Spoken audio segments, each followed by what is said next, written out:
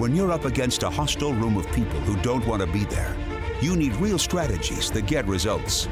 Welcome to From Hostage to Hero, the show that gives you practical advice you can use right now in the courtroom, boardroom, or classroom. Learn how to move your unwilling audience to one that is invested in what you're saying, eager to participate, and engaged in the process. Learn from the attorney whisperer herself, your host, Sari Delamotte. Well, hello, everyone. Welcome to another episode of From Hostage to Hero. Sari Delamotte here with you, aka the Attorney Whisperer. I want to thank everyone for continuing to tune in during these very uncertain times. I often batch podcasts, and so after I've done 4 of them, by the time the 4th one lands, so much has changed in the world.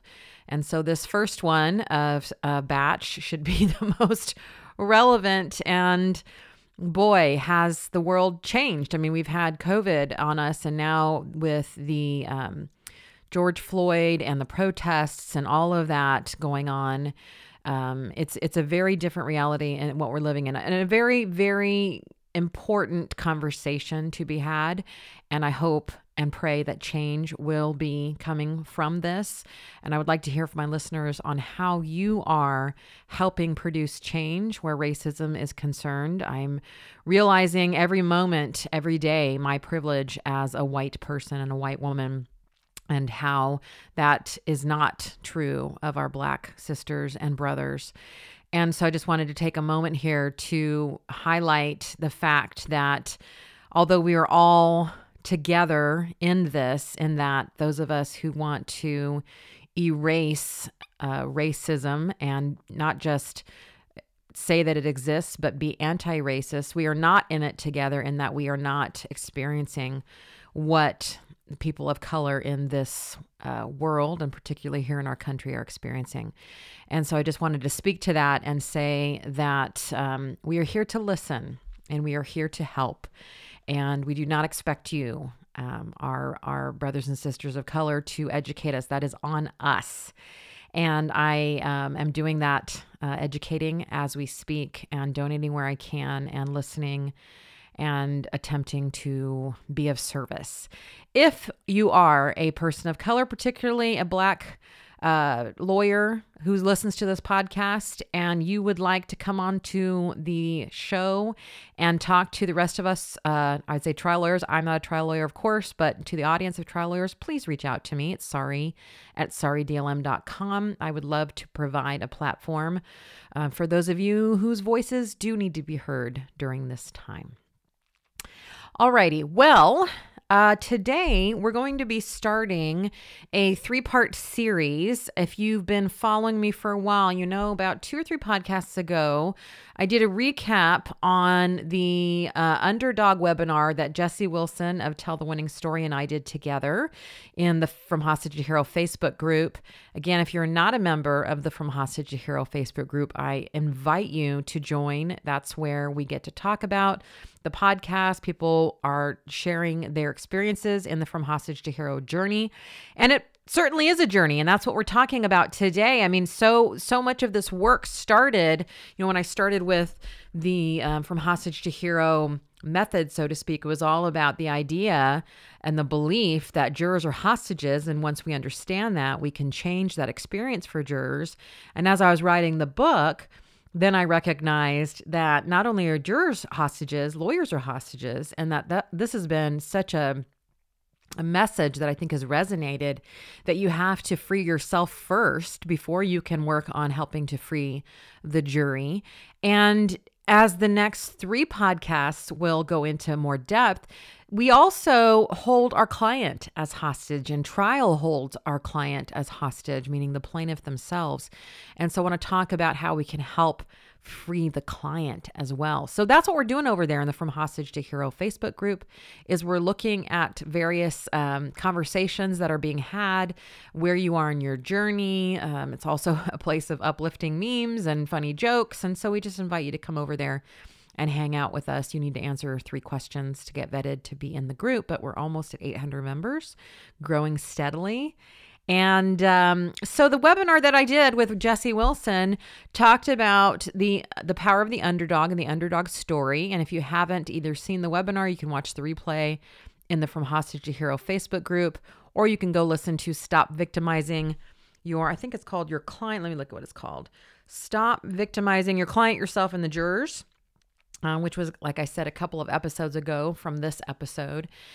And in that episode, I talked about the idea that you set the tone at trial for how both the jury views the client, the plaintiff, and how the client views themselves. And so that was of such interest to so many people and to me myself that I wanted to really flesh this out. And I will warn you in advance, my friends, what I'm about to talk about and what I'm about to say is going to hit some people really wrong because we have, how can I put this, really clinged to our version of who the client is for so long that really getting what I'm saying today is going to be a complete paradigm shift for many of you. And so I invite you to engage in a conversation about this instead of just turning your mind off. This is new for me as well as I think about this and my coaching work and how this applies to the client. And it's really struck me in the last month. And that's why I'm fleshing it out here in the podcast for you. So this is not hard and fast, but it is something that I think is important that we at least look at. So when we're talking about the concept that your client is not broken, I think what comes up for a lot of people is, especially trial attorneys, who I'm talking to here today, of course they're broken. That's the point. That's why we do what we do, is that we're trying to make them whole. And so I'm going to really challenge you on that in today's episode because how we hold our clients has the ability to change absolutely everything. Now, what do I mean by hold? Well, how we hold something is just really a way of saying how we containerize it or believe things about it. Kind of like a belief system. What we believe is true about our clients. So, for example, as a coach trained in the Coactive method, Coaches Training Institute is where both my husband Kevin and I have been trained and certified in the coaching method of Coactive coaching. We hold all of our clients as naturally creative, resourceful, and whole. Meaning, we do not believe that clients come to us because they are broken. We believe that clients come to us because they want to move forward in their lives in a different way, in a new way, and see themselves more clearly and have a more fulfilled and engaged life. And that really affects how we end up coaching our clients. Because here's the whole point. As we're talking about this today, is how we view the problem is the problem. You've probably heard that before. If I look at my clients as problems to be solved, then of course I will go and try to be the problem solver. Now, that doesn't work for a variety of reasons. One, if I try to solve their problem, then I become the answer and they lose agency, which is what we're going to be talking about a lot today.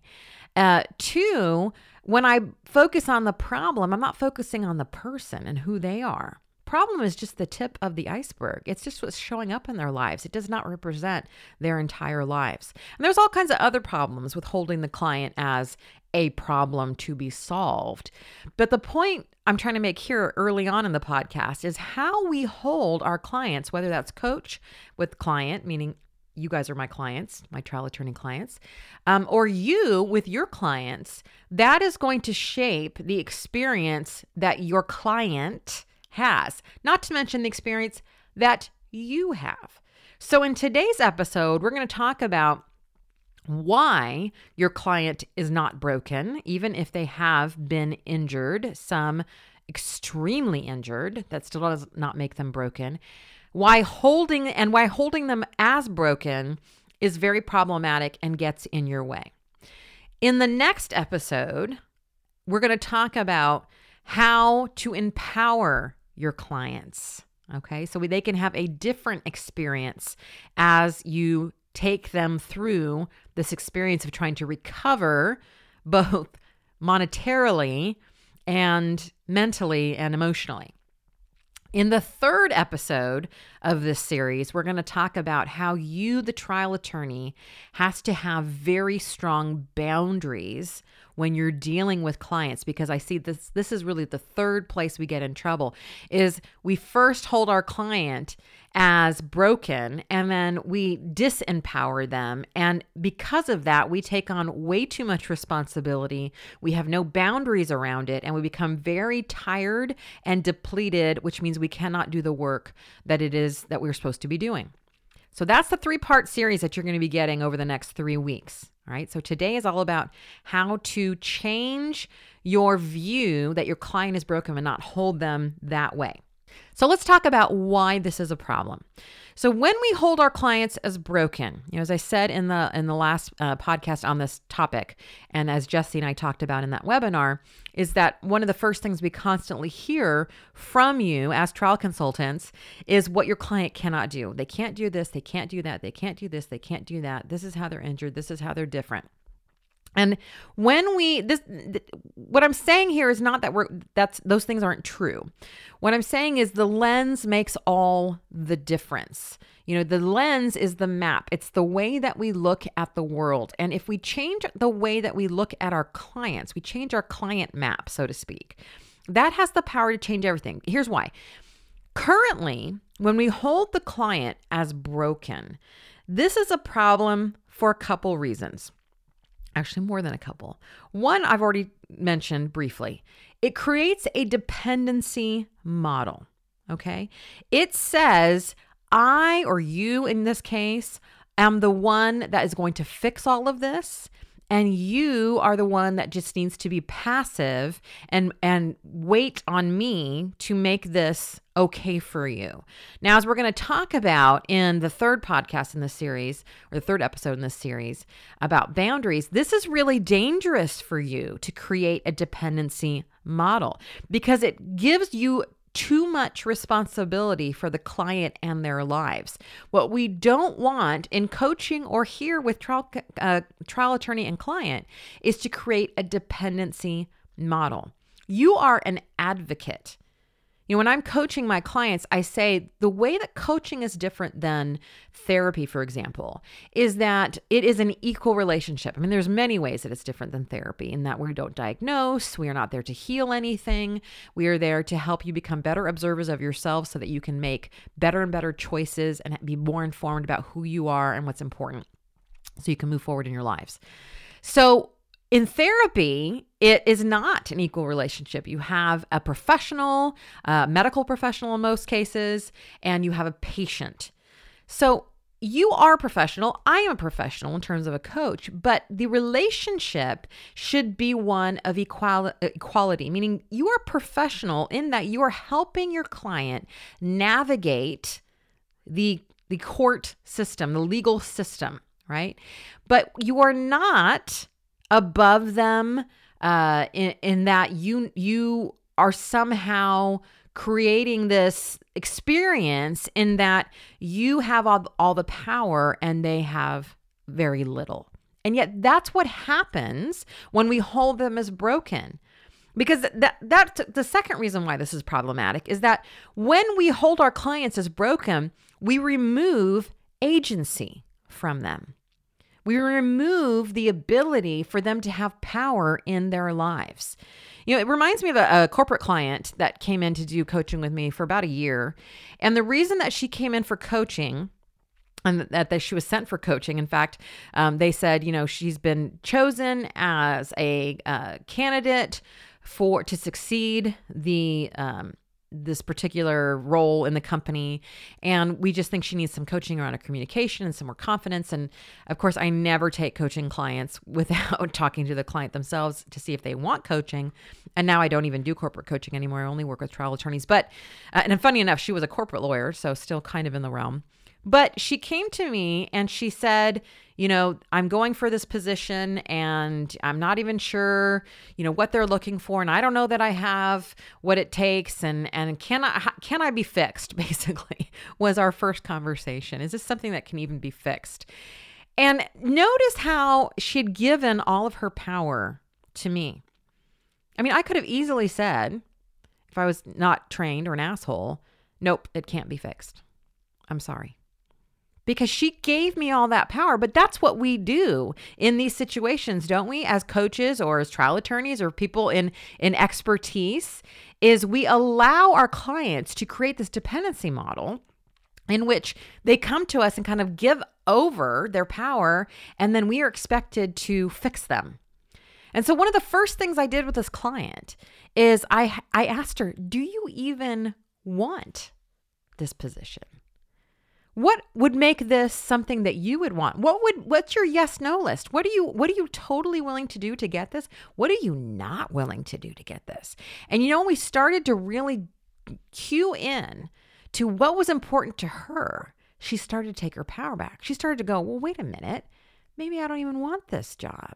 If this is going to require me to do ABC, then I don't want it. Now, we're not saying that the job did require her to do ABC. What we did do in our coaching training, or in our time as coaching, in our time together coaching, man, that took a while to get that out, is determine what was important to her and what lines could not be crossed. And that gave her agency. When we create a dependency model, we take agency away.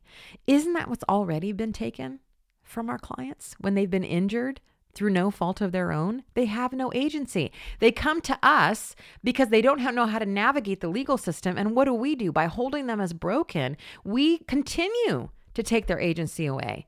We say, listen, the only thing that we can do is throw you at the mercy of the jurors, and we hope they vote your way, but that's all we can do. And we further victimize them. Now, if you're listening, you might be thinking, but sorry, that is how it is. No, it's not. And I'm going to talk to you about why that is in just a minute. But let's continue why this is still and continues to be a problem. It's a problem because it gives them an identity that is not their true identity. When we hold them as broken, we communicate, you are broken. And that, my friends, is the biggest problem of all, isn't it? They already feel broken. And then they come to us and we say, boy, are you ever broken? This is terrible. Let's just continue to talk about how broken you are. And you know what? I'm going to go and I'm going to tell the jury how broken you are. And then I'm going to talk about your brokenness for the next several years until we even get to trial. And that's the only topic of conversation we're ever going to have, is how fucking broken you are. Don't you think that's going to have an effect on your client and how they show up in court? Don't you think that's going to have an effect on you and how you show up? And this is what we're talking about in the third episode in this series about boundaries, because when you continue to hold your client as broken, then that puts you in the role of savior. You're their only hope. They're so fucking broken and you're the only thing that can save them. Oh my God, does this set up a huge problem for both you and your client? Because guess what? You are not their only hope, and you do not have control over the outcome. And how fucking dare you even let them believe that you do? You say, well, I don't tell them that I do. No, but you act as though you do. You carry this with you like you do. We got to get this right from the very beginning, that our clients are not broken. Now, let me give you an analogy to show you what I mean.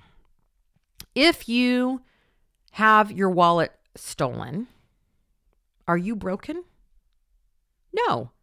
Something has been taken away from you, but that does not mean that you are broken. Now, the other side can say, well, I didn't mean to take your wallet. It wasn't on purpose. And any jury on the universe is going to say, well, then fucking give it back. Okay? And the other side can say, well, I'm sorry, I did take your wallet, but now it's destroyed. So I can't really give it back. Any jury on the planet's going to be like, well, you better give something back. And here's where you guys really get stuck, is you're going to say, okay, well, here's where this fits in your analogy, is I took your wallet and you seem fine without it. You're doing really great actually without it. So why should I fucking give it back? Now think about how absurd that is when we think about that in the wallet analogy. But that's what you're afraid of, isn't it? If I don't hold my client as broken, then what jury's going to give them money? And what I'm telling you, think about the wallet analogy. If I take the wallet away and you're still doing fine, that doesn't mean I still don't have to fucking give you back your wallet. That's what jurors see, and they will see. The problem here is that pity is condescending. It's fucking condescending. And we say, well, I don't pity my client, but yes, you do if you hold them as broken. I mean, we can talk here all day long about how jurors don't know how to award damages because they have no idea how to make this right. I mean, money is not going to bring anybody back, right? In wrongful death cases. And money is not going to reattach a leg that has been ripped off of someone, or a limb, or set a brain correct that has been irreparably damaged, right? This is the issue that jurors have, do they not? This is why we do not get the verdicts that we should get, is because jurors cannot understand how money can fix this. And here's the issue. Money cannot fix it. Let me say that again. Money cannot fix our clients. Period. That's not why we're asking the jury to give money. Now, can money fix things? Yes. But money itself cannot reattach limbs, heal brains, or bring back dead people. And therefore, we are communicating an incongruent message when we parade our clients in front of the jury as these broken, horribly broken people. And then the jury is thinking, yeah, but what's money going to do? Money doesn't heal. You know what money is? Well, you know what heals people? You know what's going to heal your client? Is not remaining a victim. Is reclaiming their identity, a new identity, yes. But is it standing in their power? And that's going to show up in court. When you have a client who has been horribly victimized, but that you have helped reclaim their identity, that you have helped step into their power and recognize that their life is, yes, forever changed, but that they still have purpose, they still have meaning, that is a client that jurors are going to fucking get behind. And let me just point this out, is that we hope our clients show up that way, right? I have so many of you come to me and say, I can't have my client talking about their injuries and whining on the stand because this is going to hurt us. Well, let me ask you, how are you holding your client? If you're holding them as broken and all you talk about is their brokenness for years and months up until trial, why the hell would they not get on the stand and whine? You've taught them to do that. You've said to them, this is our only way out, is to really show the world what a victim you are and how broken you are. And what I'm suggesting is that we can fucking change the narrative. And not only can we should. Not just because it wins cases, which I believe it does. Go back and listen to the underdog stuff. It absolutely does. We love winners, don't we? We love winning stocks. We love winning teams. All of us, most of us, walk by the people holding their hand out, begging for money. Why? Not because they're wrong, because it makes us uncomfortable. Jurors are the same. They want to get behind a winner. And that is really the least amount of reason why we should do this. The most is, most of you got into this because you want to help people. And can money help? Yes, of course. I'm not saying anything contrary to that. But money cannot heal. What heals is when people reclaim who they are and live into their new identity with strength and purpose. Can money assist? Can money help? Can money do all those things? Yeah, money is awesome. And that's why we are in this. Yes, that's a huge part. But the real healing comes when probably the first person in their lives since this happened looks at them and says, you are not broken. Something has been taken from you, and we're going to go in there, we're going to fight to get it back, or at least something that represents what was taken and give you that back, because that's really all that money is. It's just a message. It's just energy. It's just something that represents something else. It's just like that wallet. When your wallet's taken from you, you yourself have not been changed. That doesn't mean we shouldn't give you back your wallet, but you yourself are still whole. If we take this and we think about what's happening in the world right now with our Black sisters and brothers, how offensive would it be to say to them, you are broken? Let me help you because you're so broken. They're not broken. They've had something taken away from them for years. It would be offensive to tell them that they're broken. Instead, we say, we now see you. We see that something has been taken, and we're going to fight with you. We're going to stand beside you to help you take it back. And we may never be able to totally make this right, but we will do what we can to try to equalize this. That's the same thing, my friends, with our clients. Why hold our clients any differently? We're going to stand beside them and fight to get back what was taken, or at least a monetary representation of what was taken. But what we're not doing is holding them as broken and showing the jury how broken they are, and worse, show them how broken they are. That would be the biggest mistake of all. Well, I hope this has at least gotten you thinking about this concept of not holding your client as broken, and that we now start to look at not only freeing ourselves and freeing the jury, but freeing our clients from this identity that we have put on them. And we release them from their hostageness of broken individuals. They are changed, yes. They've had something taken away, yes. But they themselves are not broken. All right, I hope that resonates. I want to hear from you in the From Hostage to Hero Facebook group. If you've not given me a review on this podcast and you're listening to it right now, stop and give me a 5-star review if you think it's 5-star worthy. And even better, let me know what you think by typing in a comment there. Really appreciate that. I have some goals, people. Want to get those reviews up. Thanks so much for listening.